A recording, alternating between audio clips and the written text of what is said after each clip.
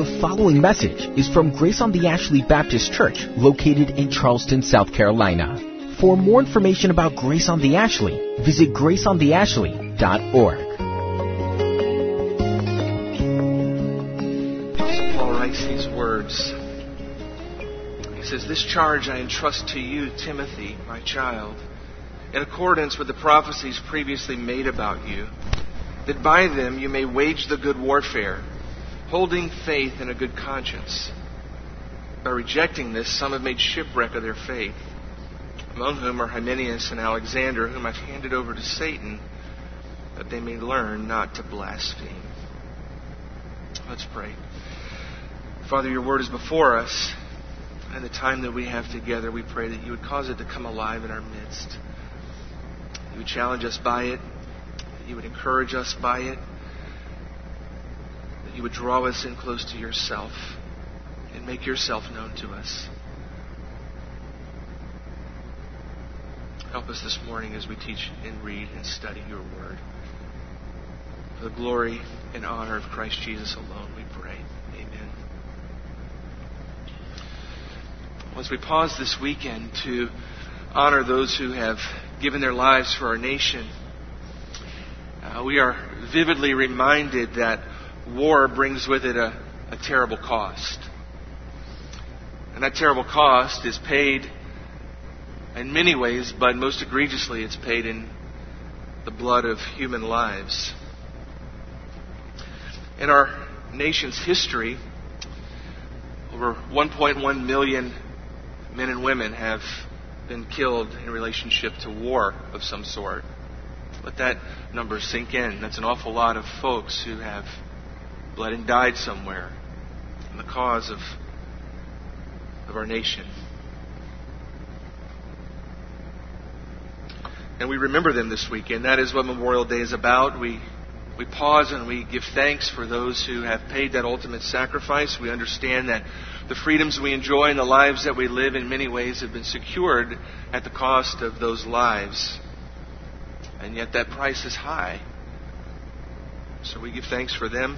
We give thanks for their sacrifice. We remember their families, particularly those who are living with a significant gap in their homes because someone that they love is now gone. And we do this because we know that, we realize that now, just as always, evil exists in the world. Evil people are in fact evil nations, evil rulers. And since the birth of this nation, there have been those who have sought to destroy it. There have been those who have sought to come against it. And this very day around the world, there are some very, very bad players who would desire to destroy this nation were they given the chance. To take away the freedoms that you enjoy, like the one that we enjoy this very moment to gather and worship the Lord Jesus without fear. And standing between them and us are the brave men and women of our armed forces who every single day get up and go to work.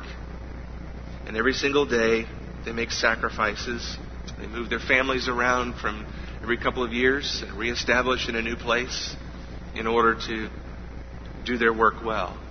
And they serve with courage and they serve with commitment, and they stand between us and them, and they say, essentially by their very presence, that's not going to happen on my watch.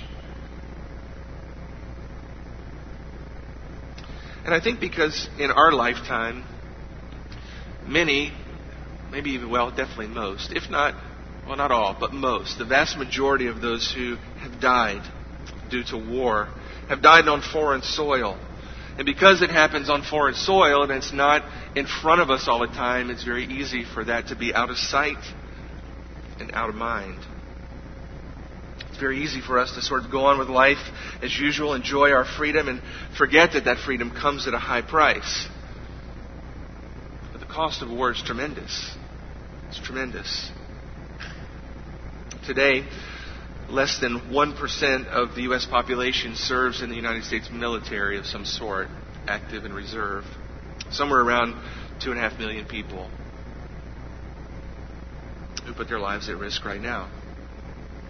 War comes at a high price. But as we turn our attention to the Word of God this morning, we're reminded that war does have a high price, and war comes in many different forms. What we think about on Memorial Day is human war. It's earthly war. It's war between nations. It's war between people. But there's another war that rages just the same, all the time, all around the world. It's a spiritual war. It's a war that isn't easily perceived by the untrained eye. It is a war that is real nonetheless. And it's equally devastating, perhaps more. A human war at worst can take a human life, cost a human life. Spiritual war, eternal souls hang in the balance. And the consequences are not just earthly, they're eternal. The Bible makes clear, really from start to finish, that even though human beings rage in war on a human sort of horizontal level on the earth, there's a spiritual war that rages behind the scenes. It's a war that takes place, the Scriptures tell us, in the heavenlies. A war between the God of the universe and those who serve Him, and the enemy of our souls, Satan, the devil, and those who serve him. Paul captures this in Ephesians chapter 6, verse 11 and following, when he says to the Ephesian church, the same church to whom Timothy is speaking, to whom Timothy is ministering, he says this: "Put on the whole armor of God, that you might be able to stand against the schemes of the devil. For we do not wrestle against flesh and blood, but against the rulers and against the authorities, against the cosmic powers over this present darkness, against spiritual forces of evil in heavenly places. Therefore take up the whole armor of God, you may be able to withstand in the evil day, having done all, to stand firm." It tells the Ephesian church there's a war that's going on and you're smack dab in the middle of it. It's raging all around you, although you may not perceive it. But it is real nonetheless. And you'd be a fool to walk out into life every day and walk out into that battle unarmed and unprepared for the fight, because to do so is spiritual suicide. And if we had time this morning, we could sort of track all the way through Scripture where we see evidence of the battle that's taking place. You could go all the way back to the Garden of Eden, and we begin to see Adam and Eve and a tempter who comes breathing lies and twisting truth and drawing the man and the woman away from the Lord. You flip over in your Bible a few pages and you see Moses going up to the mountain to receive the law of the Lord, and immediately upon his return, what does he find going on with the people that he left behind? They're already making a golden calf and worshiping a false god, and the battle is raging, and Moses steps into spiritual warfare. It's not very long after that, if you flip your Bible a few more pages, and you find Joshua standing before the people of God saying, you have to choose today, who are you going to serve? The Lord or the false gods, the demons? It's a spiritual war that Joshua was in the middle of, and the people were in the middle of. If you turn over to the book of Job, you see a conversation between Job and the Lord, in which we find actually a conversation previous to that between the enemy, Satan, and the Lord, in which the enemy is requesting access to the life of Job, which is granted in that instance. And the battle begins to rage in Job's life, even though he doesn't fully understand it from the start. It was a spiritual war that he was caught up in. If you go to the New Testament and you follow the life of Jesus, you don't follow him very long before you see the battle sort of come to the surface. Jesus encounters people who are demonized, who are literally consumed and controlled by demons, by demonic spirits, powers. And when Jesus comes into their presence, they almost always immediately recognize him and will on occasion speak to him.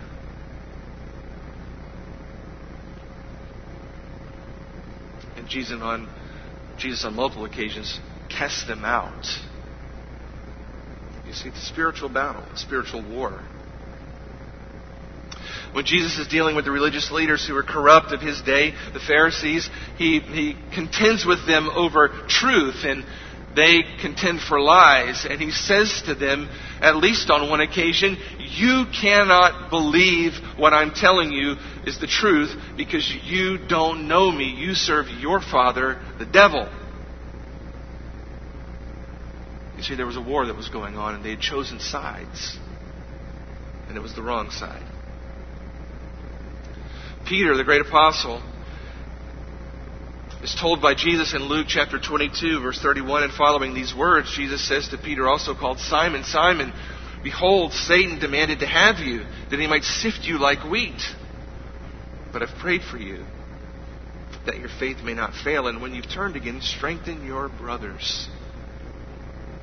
Peter was walking into warfare, spiritual warfare, that had real life, on-the-ground consequences in his life. And Jesus had warned him, and he later found it to be true. We don't have more time than that, really, than to give a little quick survey, but I hope I've given you enough to understand that there's a real battle that rages behind the scenes, largely unperceived unless you're looking for it and you know the signs of it. And it rages all around us. There are two really common errors that I see regularly, and C.S. Lewis identified these things really carefully years ago in his book, The Screwtape Letters, and so I'll just quote him. And he says this: there are two equal and opposite errors in which our race can fall about the devils. One is to disbelieve their existence. The other is to believe and feel an unhealthy interest in them. They themselves are equally pleased with both errors and hail a materialist, that's somebody who ignores them, pretends they don't exist, or a magician, somebody who's obsessed with them, with the same kind of delight.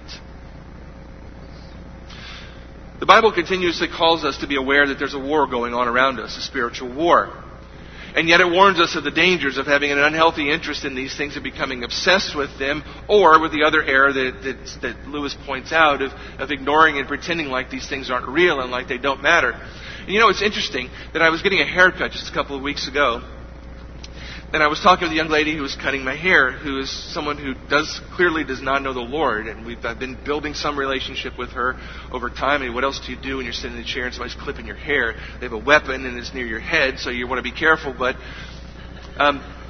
we've had some very interesting conversation, this young lady and I, and she said to me just during this conversation, because she recently found out I was a pastor. I don't always advertise that on the surface because, just so you'll know, people tend to act differently around you when you divulge that information. And so I prefer to get people's real self rather than the, oh, I know you're a pastor, let me behave a certain way self. But she had found out through someone else that I was a pastor, and so she asked me just randomly while she was cutting my hair, hey, do you believe in angels, like guardian angels and stuff? That was the quote. I said, well, yes, I believe in angels, for sure. And she says, on the heels of that, do you believe in fortune tellers, people who can tell the future? So we went from, haircut to something pretty serious pretty quick. And in the subsequent conversation, she explained to me that she had an appointment that week to go see a medium to get some help that she was looking for. It was interesting. I asked her why would you make an appointment to go see a medium? Because in my mind, everybody knows that those people are phonies in general. That anything positive they have to offer is not positive. At best, they're just phonies. At worst, they're sort of a channel through which demons have access to you. It was interesting. She said, I just kind of feel like we're all here for some reason and some purpose. And I'm just trying to figure out what mine is. It's a very raw and a very transparent answer.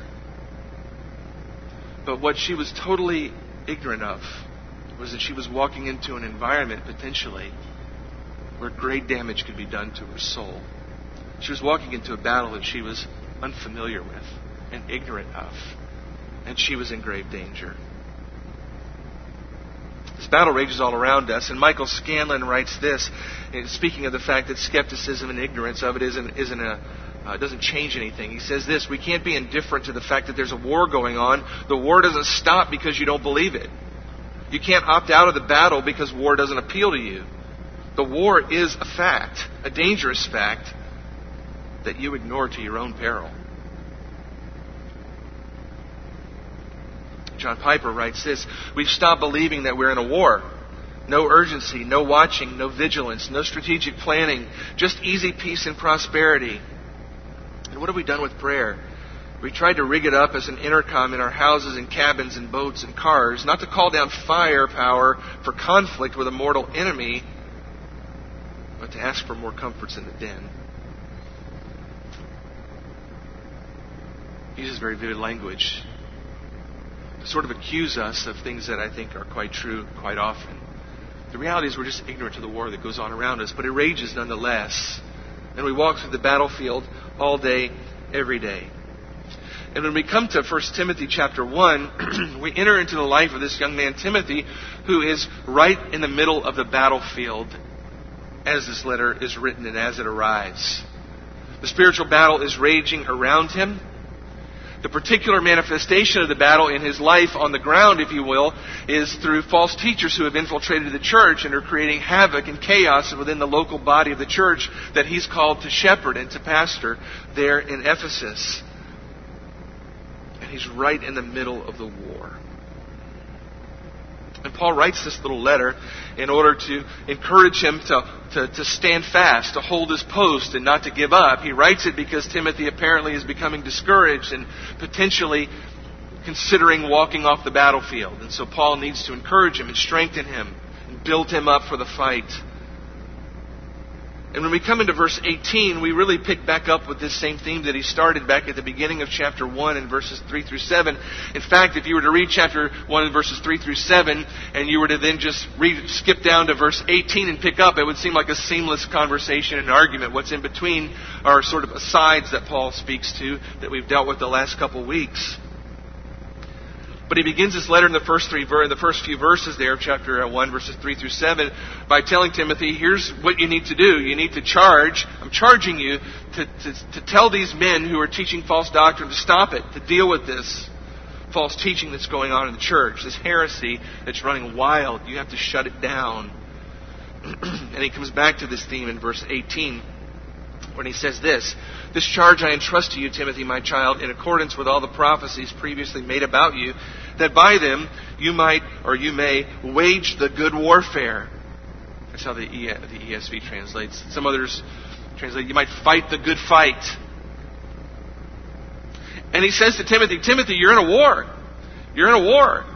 You're in the middle of a battle that's going on. And Timothy, we're going to see, needs some context. Because, that's what happens when you're on the ground at battle level on planet Earth here. And the enemy is coming at you through other people, which is the case in Timothy's life. That sometimes we need to zoom out a little bit and grab a broader perspective of what's going on. And so that's what Paul intends to do here by using a military metaphor, is to help Timothy see, Timothy, you're doing battle against people. He's going to name a couple of them in this text.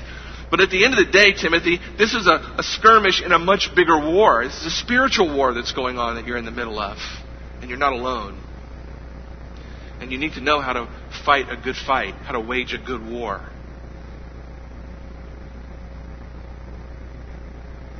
How to wage a good war.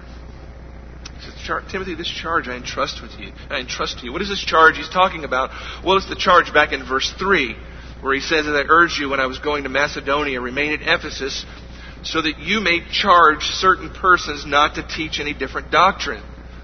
That's the charge that Timothy has been entrusted with, that Paul has entrusted to him, Paul is saying, Timothy, I've charged you to go charge them to stop it, to cut out the false teaching. Stop teaching heresy. This is military terminology. This is marching orders from Paul to Timothy. It's not a suggestion. It's not up for discussion. It's a mandate to be carried out. That's how it works in the military. You get orders and you fulfill your orders. It's funny when I was talking to somebody about the orders that I have coming up in October to go to Bahrain for 9 months, and they said, well, do you have to go? I said, what do you mean, do I have to go? They call them orders for a reason. They don't call them suggestions or recommendations. They call them orders. And it says very clearly in them, you will fulfill these or else bad things will happen to you. That's what orders are. And it's in that same sort of a context that Paul is speaking to Timothy. Timothy, you have orders. This is not a discussion. This isn't a suggestion for you to consider. I'm charging you with this. You get into the church and you tell these people to shut down. And you do what it takes to shut it down. Because the battle is real and people are being wounded and damage is being done to the body. In 2 Timothy chapter 4,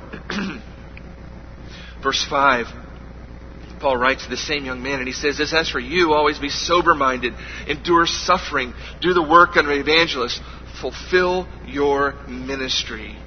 Right before that he said, I solemnly charge you, fulfill your ministry, Timothy. Timothy had a duty to fulfill. He had orders to carry out, and it was to be done regardless of how the people on the ground responded to it. And Paul says, I'm charging you with this. Here are your orders, and I'm entrusting these things to you. Entrusting these things to you. Paul uses the word entrust. It's the word for committing something of value to somebody else. It's the word used of putting a deposit in the bank. And Paul is saying, look, Timothy, I've made a deposit in your life. I've made a deposit of truth in your life. And I've entrusted that to you. And I'm entrusting that to your care that you might go and put it to work in the life of the body. Over in chapter 6, verse 20, Paul says to Timothy this, so Timothy, guard the deposit entrusted to you. Guard the deposit that's been entrusted to you. That deposit is truth, the truth of the gospel. It's been entrusted to Timothy, and Timothy's to guard that, and he is to entrust it to other people. And that's how the Church of Jesus has historically advanced over the years, is that some person entrusts the gospel into another person, and that person then finds someone else in whom they can entrust the gospel, and the gospel transforms and it spreads. That's what discipleship is all about. And there is the expectation when a deposit is made and entrusted to us that we will both guard that and then entrust it to other people. And that's the expectation that Paul has on Timothy and that he's calling him to fulfill. But as he does this, he says something interesting that doesn't seem obvious on the surface. He says, Timothy, I charge you this, and trust this to you, my child, in accordance with the prophecies previously made about you. What in the world is he talking about? What are these prophecies previously made about you that Paul's referencing here? Well, to be honest with you, we're not fully sure exactly what he's referring to here, but he's referring to something that happened at an event, and he mentions it a couple of times in sort of different ways. It's likely something that took place in conjunction with Timothy's ordination that had taken place previously. Paul refers to this over in chapter 4, verse 14. When he tells us this, he says to Timothy, don't neglect the gift you have, which was given to you by prophecy when the council of elders laid their hands on you. He's referring back to Timothy's commissioning to his ordination, and he says, at least in that short verse, that at least 3 things happened when Timothy was ordained. 1, he was given some sort of a spiritual gift, perhaps the gift of preaching. We can speculate, but we don't know for sure. But he was given some sort of a spiritual gift. Some sort of a prophecy was made concerning him and the future ministry that he might have, and the elders laid hands on him and prayed for him. Whatever the details are that surround sort of that event, that was a moment in Timothy's life that was a spiritual high point for him. It was a moment that he looked back on and had never forgot. It was so significant in his life, that moment where he was set apart for the work of the Lord, where the elders laid hands on him and prophecy was made concerning him, and a particular spiritual gift was granted to him to be able to execute the work of the ministry. It was so impactful to him that he made some sort of what Paul calls a strong confession publicly in 1 Timothy chapter 6, verse 12. Paul says to him, take hold of eternal life to which you were called and about which you made the good confession in the presence of many witnesses. Whatever happened in the mix of that ordination was so significant that Timothy stood and said something publicly as a response to that. And the reason Paul brings this up is because Timothy is discouraged. And he's saying to Timothy, Timothy, I understand that you're in the middle of the battle. And I understand that it's hard right now. And I understand that there are moments when you're discouraged and when you want to give up. And when the battle is hard and when it's exhausting and when you don't want to keep going. And when maybe even it seems like it's not going to be a battle that you can win. But he says to Timothy, Timothy, I'm entrusting this charge to you in accordance with the prophecies made about you. Timothy, remember back when you were commissioned. Timothy needs motivation. And Paul is reminding him to look back at that moment when God set him apart from everyone else to go do this particular ministry. He reminds him of that spiritual high place in his life. And Timothy needed to be reminded that the reason he's in the fight is because God has called him for such a time as this. That God has commissioned him for this very thing. He needed to remember that God had called him. He needed to remember that.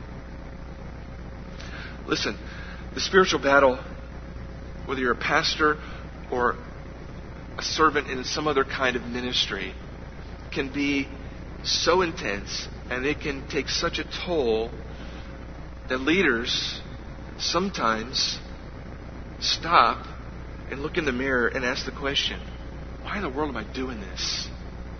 Why in the world am I doing this? Is this worth it? It doesn't seem worth it right now. The grief and the pain and the difficulty is such that I don't really want to deal with this anymore. Is it even worth it to continue? Why should I not just throw in the towel and go do something else? The temptation is to give up the fight. The temptation is to walk off the battlefield. And it's in those very moments, whether you're Timothy or whether you're me in my role or whether you're you in whatever role God has called you to in your life and in the work of the kingdom, it doesn't matter who you are, it's in those moments that what we need is to be reminded why we're doing what we're doing to start with. And the answer to that is because God's called us to it. It's because God's called us to it. Listen, let me tell you this. If you're in the thick of the battle, and you're feeling perhaps like Timothy was feeling, to where it's overwhelming and the battle is painful and it's hard and you're tired and you want to give up, if you're doing it for any reason other than God called me to this, you will quit and you will walk off the battlefield. That's the raw truth. It's true of everybody who serves. There's an enemy who's real. And ministry is hard. It's often discouraging, and people are difficult at times. And the only way to be sustained in it is to remember and believe by faith that God has called me to this. He's called me to this.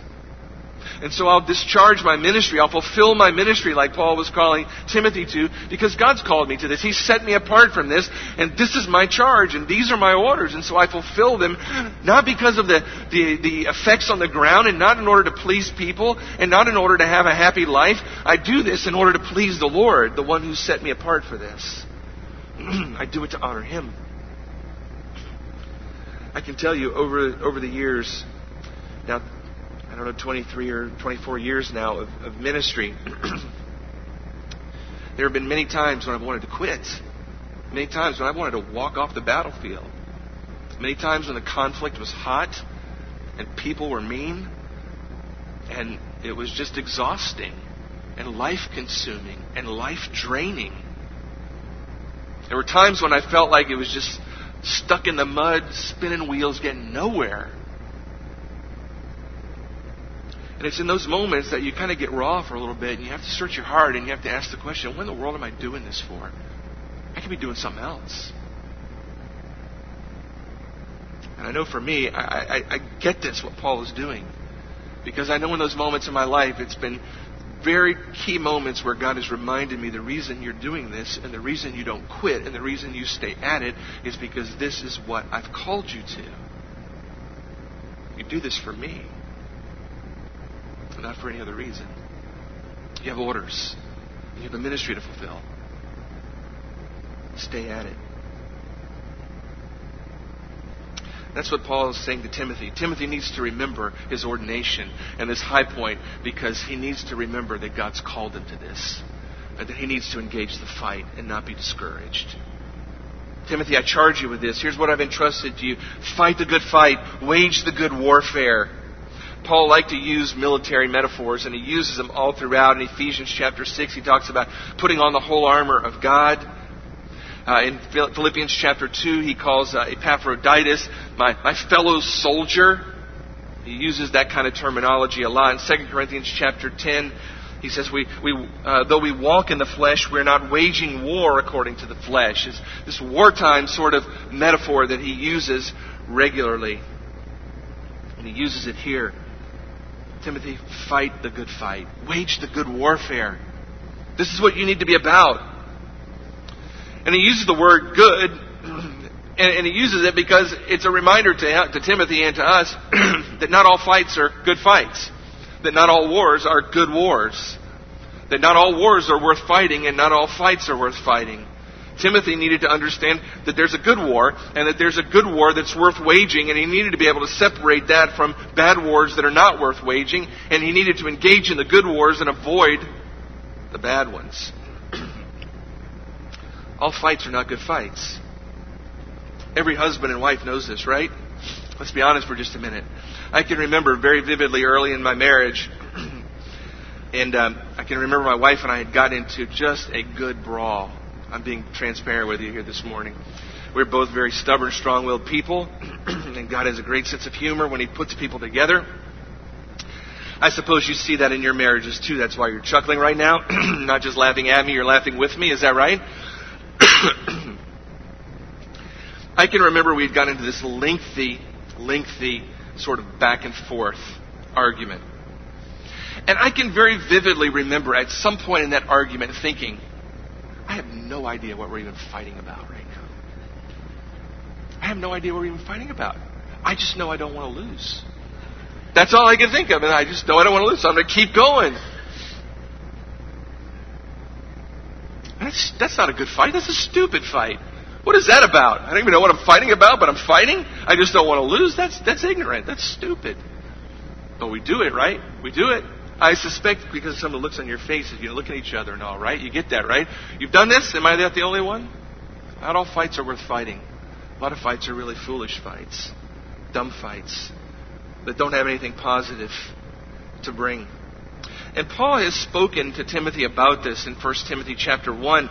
He's giving him guardrails to know where the good fight is, the good war, the good fight against the bad ones. He said in verse 4 of chapter 1, he talks about people that he's to shut down these false teachers because they devote themselves to myths and endless genealogies that promote speculations. That's the kind of fight you don't want to fight.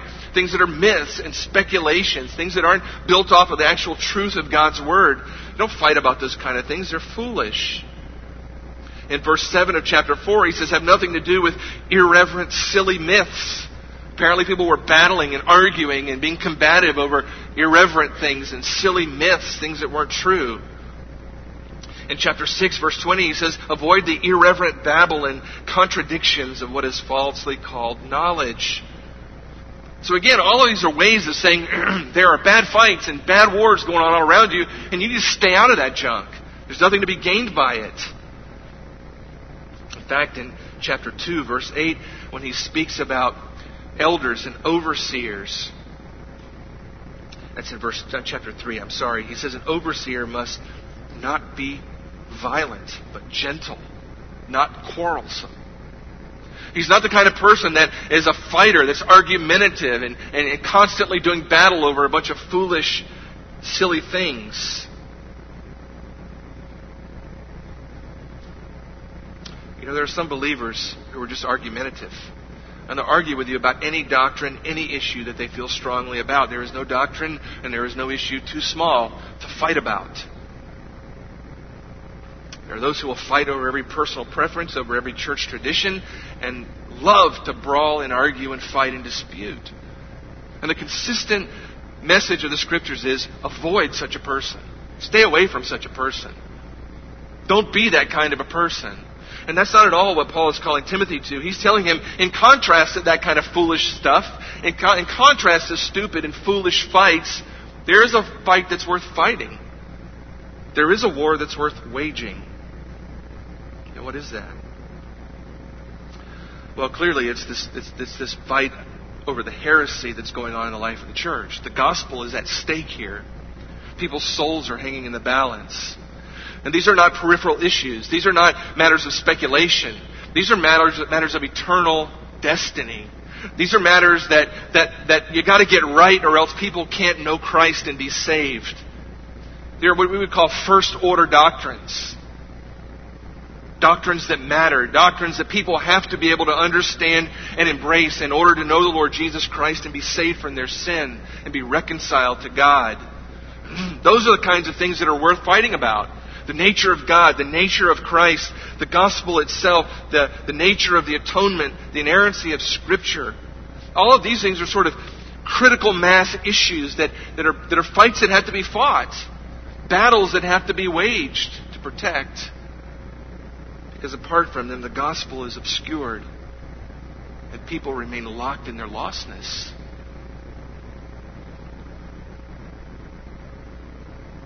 So Paul says to Timothy, you have to wage the good warfare. There are all kinds of fights that are not worth fighting. I'm really happy if you've got eschatology all figured out and you know when Jesus is coming back and how it's all going to play out. Well, congratulations. Give yourself a pen and, go get a cup of coffee somewhere and celebrate. But I'm not going to argue with you about it.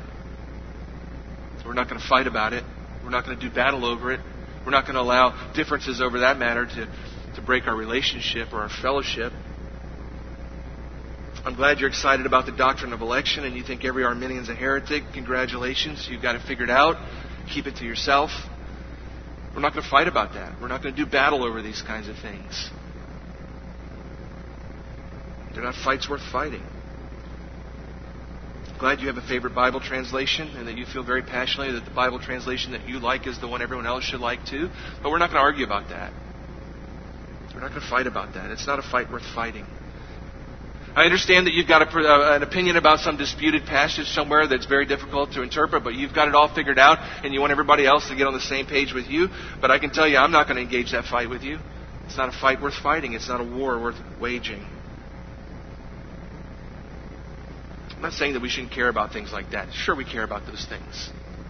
We should study all of the Scriptures and come to our own conclusions about what is true and settle those matters in our heart. That is absolutely for sure. All doctrine matters, and we need to settle it in our own minds and our own hearts. We need to know what we believe. We can't just say, well, those are hard things, and so we just ignore them and pretend like they don't matter. But we need to learn how to hold firm convictions with humility. We need to learn how to hold firm convictions with humility. See, I may be convicted about this, but I'm not going to do battle with you over this. Because it's not a war worth waging. It's not worth breaking fellowship with you over. It's not worth risking our relationship in the Lord over. Because nobody's salvation is hanging in the balance here. We don't fight over stuff like that. We can discuss those things intelligently, but it never gets over into the lane of fight or battle or war. It shouldn't. And when it does, we're out of line. You should never fight about things like church traditions and personal preferences. Those are things we can discuss and have opinions about, but at the end of the day, they're not fights worth fighting. How many churches around the world have been ripped to shreds over church fights over personal preferences or over some silly tradition that somebody's holding on to that somebody else wants to break? People get wounded and people get destroyed and people are out of the church today because they've seen the ugliness of church fights over fights that were never worth fighting to begin with. Wars that were not worth waging.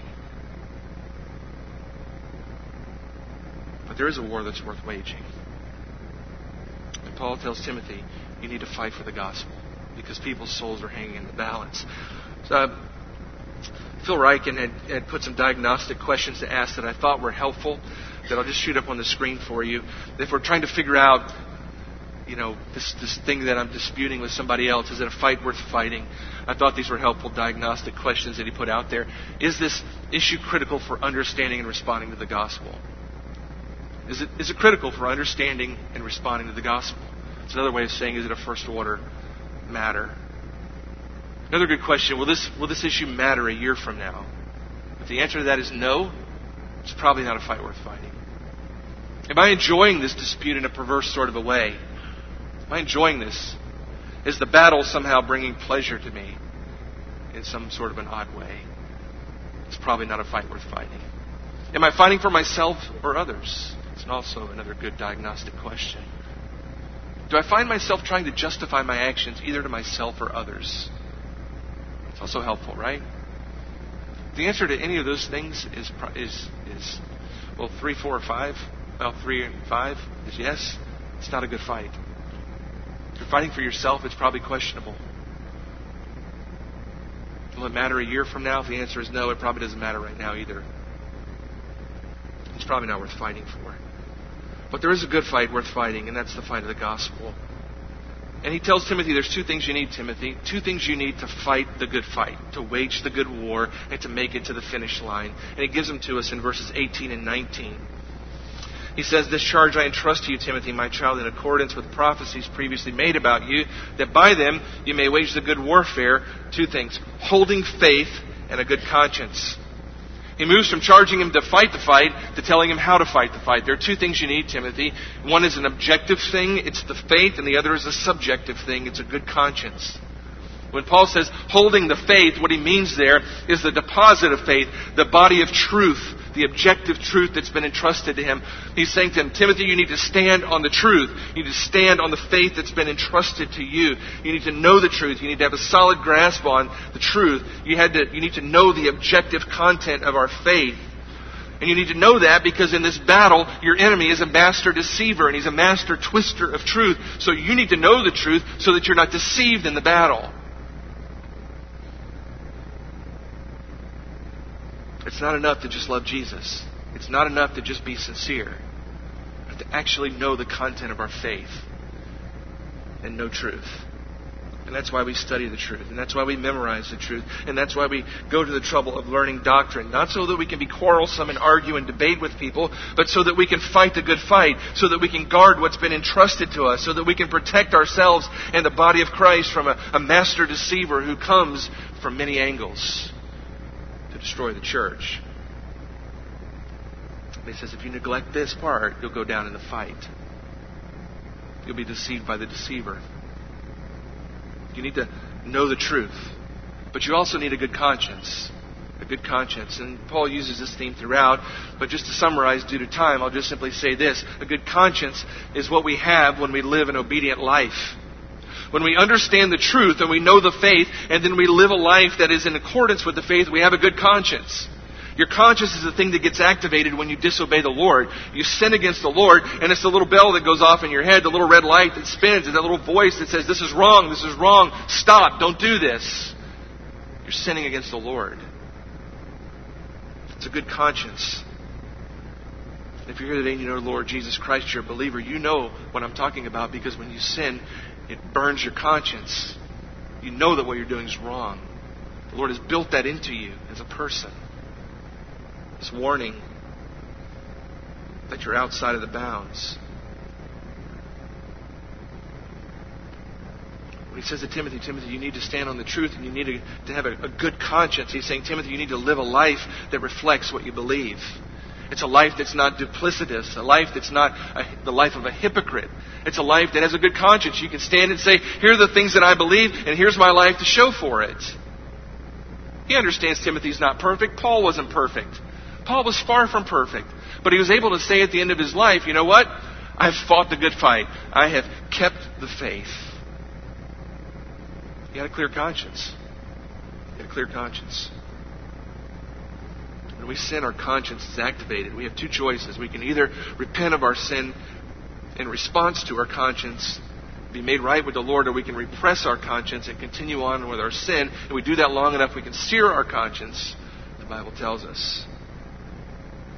John Calvin says this, a bad conscience is the mother of all heresies.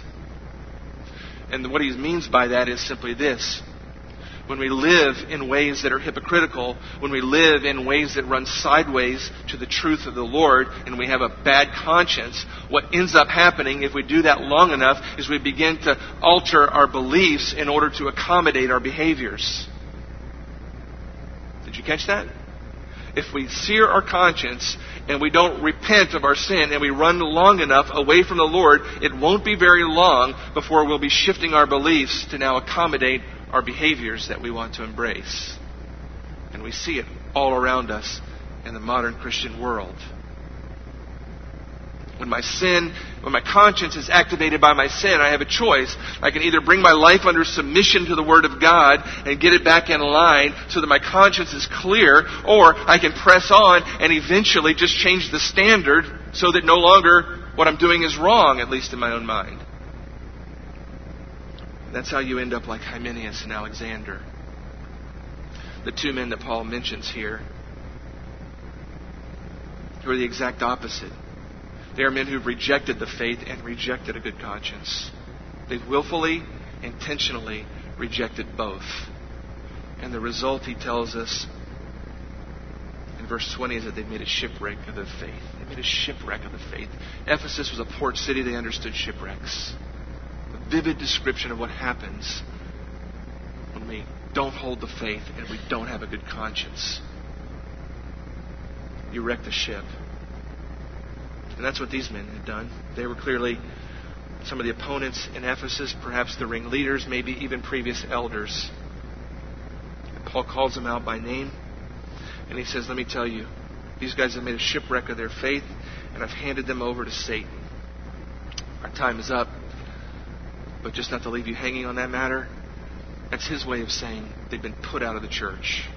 They've been put out of the church. You can go to 1 Corinthians chapter 5, and you see another example of this same language being used in the context of a church discipline situation. And Paul is simply saying these men have shipwrecked their faith, they've denied the faith, and they do not have a clear conscience, and that's why they are what they are, and it's why they're doing what they're doing, it's why they're teaching what they're teaching, and I've handed them over to Satan. They are put out from the fellowship to protect the body, and with the hope that they might turn around at some point, that they might learn, he says, not to blaspheme God.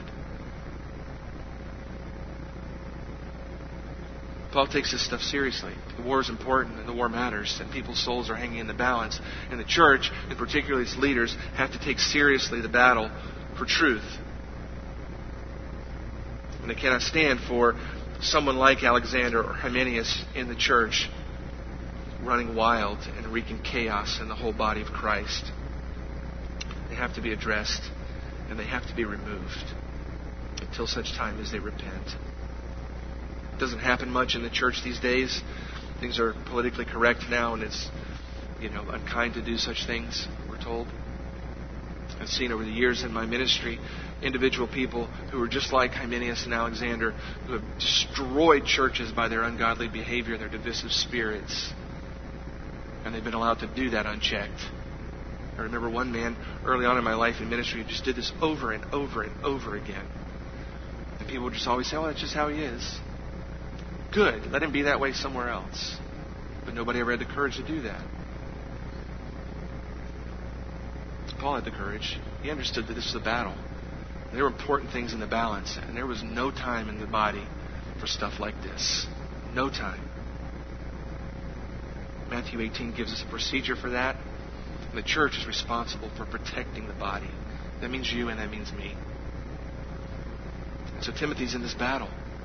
And he's discouraged. And he's wanting to give up. And he needed context. And so Paul says to him, Timothy, you are in a spiritual war. You're here because God's called you to it. Stand fast. Don't give up. Fight the fight. Stand on the truth of the faith. Do it with a clear conscience and a godly life so that your life matches your truth. And when you do that, when you stand on the truth and you know the truth and you live a life that's holy before the Lord, you can stand in the battle and you can be absolutely fearless in the face of anything the enemy brings at you. And you'll stand in the end. You'll stand because the Lord will sustain you. You can stand courageous. There was a man, I'll close with this, by the name of Hugh Latimer. Maybe you've heard of him if you read much church history. He was a martyr during the British Reformation in the 1500s, 1555. He was a powerful preacher. He preached justification by faith alone when that wasn't popular. And he also preached that a justified man shows it by the way that he lives. He carried this two-pronged thing that Paul is talking about here in 1 Timothy 1. He didn't go easy on church leaders who he thought were lazy and didn't preach well. He called them names openly. He was invited to preach one day in Hampton Court before Henry VIII. And as expected, he offended the king. Henry told him at the end of his message, he rebuked him for what he had said, and he told him that he was ordered to come back and preach again the next week and to make an apology. Next week, Latimer shows back up, and he begins his sermon by addressing himself. And here's how he addresses himself. He says, Hugh Latimer, dost thou know before whom thou art to speak this day? to the high and mighty monarch, the king's most excellent majesty, who can take away thy life if thou offendest. Therefore take heed that thou speakest not a word that may displease. But then consider well, Hugh, dost thou not know from whence thou comest? Upon whose message thou art sent? Even by the great and mighty God, who is present, who is all present, and who beholdest all thy ways, and who is able to cast thy soul into hell. Therefore take care that thou deliverest thy message faithfully. After addressing himself as such, he commenced to preach the exact same message he preached the week before, but more passionately. Hugh Latimer was in the battle. He was in the fight. And there was real threat all around him. But because he was a man who understood the faith and who had a clear conscience, he could be bold in the battle. It ultimately took his life. He was burned at the stake in 1555. And sometimes that happens. But it was a war worth waging. I don't know what you're doing right now in your life in the ministry. I know what you're doing right now. You're thinking, I wish this guy would hush so I can go to lunch. But I mean, apart from that, it's 1,000 degrees outside. I'm doing you a favor by letting you stay in the AC. Apart from that, I don't know where you stand in your life in ministry right now. Maybe you're like Timothy. You're just discouraged. You've been doing some sort of ministry somewhere, and it's been hard, and the battle has been painful, and there are times when you just want to give up, and you're asking yourself, why don't I just quit? Why am I even doing this? And maybe you just need to remember like Timothy did. I'm doing this because the Lord has called me to it, and I have orders from Him. I have a ministry to fulfill. And it's not based on whether it goes well or bad, whether the people receive me or not, whether it's hard or easy. It's based on I want to see His smiling face, and I want to please Him. So you stay. And so you be encouraged. Maybe you're here today and you don't know the Lord Jesus Christ as your Lord and Savior. You're just kind of around the church. You hang around and you find these kinds of things interesting to hear people talk about the Bible and so forth. But you never come to that place where you place your personal faith and trust in the Lord Jesus Christ. There's a possibility that you could be on a collision course to shipwreck your soul if you're just kind of kicking the tires around the edge. You need to hear the voice of the Lord Jesus this morning, who's saying to you, come to me. Come to me and I'll give you life. Repent of your sin and trust your life to me. Submit to me. I'll bring you to life. I'll transform your soul. I'll redeem you. Don't leave here today without doing that. Let's pray together. God, we're grateful for your word, which challenges and encourages. We're reminded by men who are named in the Scriptures, their names sort of engraved forever as examples of those who have shipwrecked their faith. Their names are left there sort of as a warning to us that it's possible. If we don't hold the faith, if we don't live with a clear conscience. Pray for that woman, for that man who's here, whose conscience is burning right now because they know the life that they're living is not in accordance with what they believe. And their conscience bears witness to that even now. Pray that you would draw them to repentance, Lord. Lord, for the man or woman who doesn't know you, make yourself known to them that they might see you clearly and be drawn to you. And for those who need encouragement, Lord, lift them up by your Spirit through your work. For Christ's sake we pray. Amen. If you'd like somebody to talk to you or pray with you, I'm in the back of the room. I'd be happy to answer questions or pray with you, serve you any way that I can. You just step out as we sing this closing song.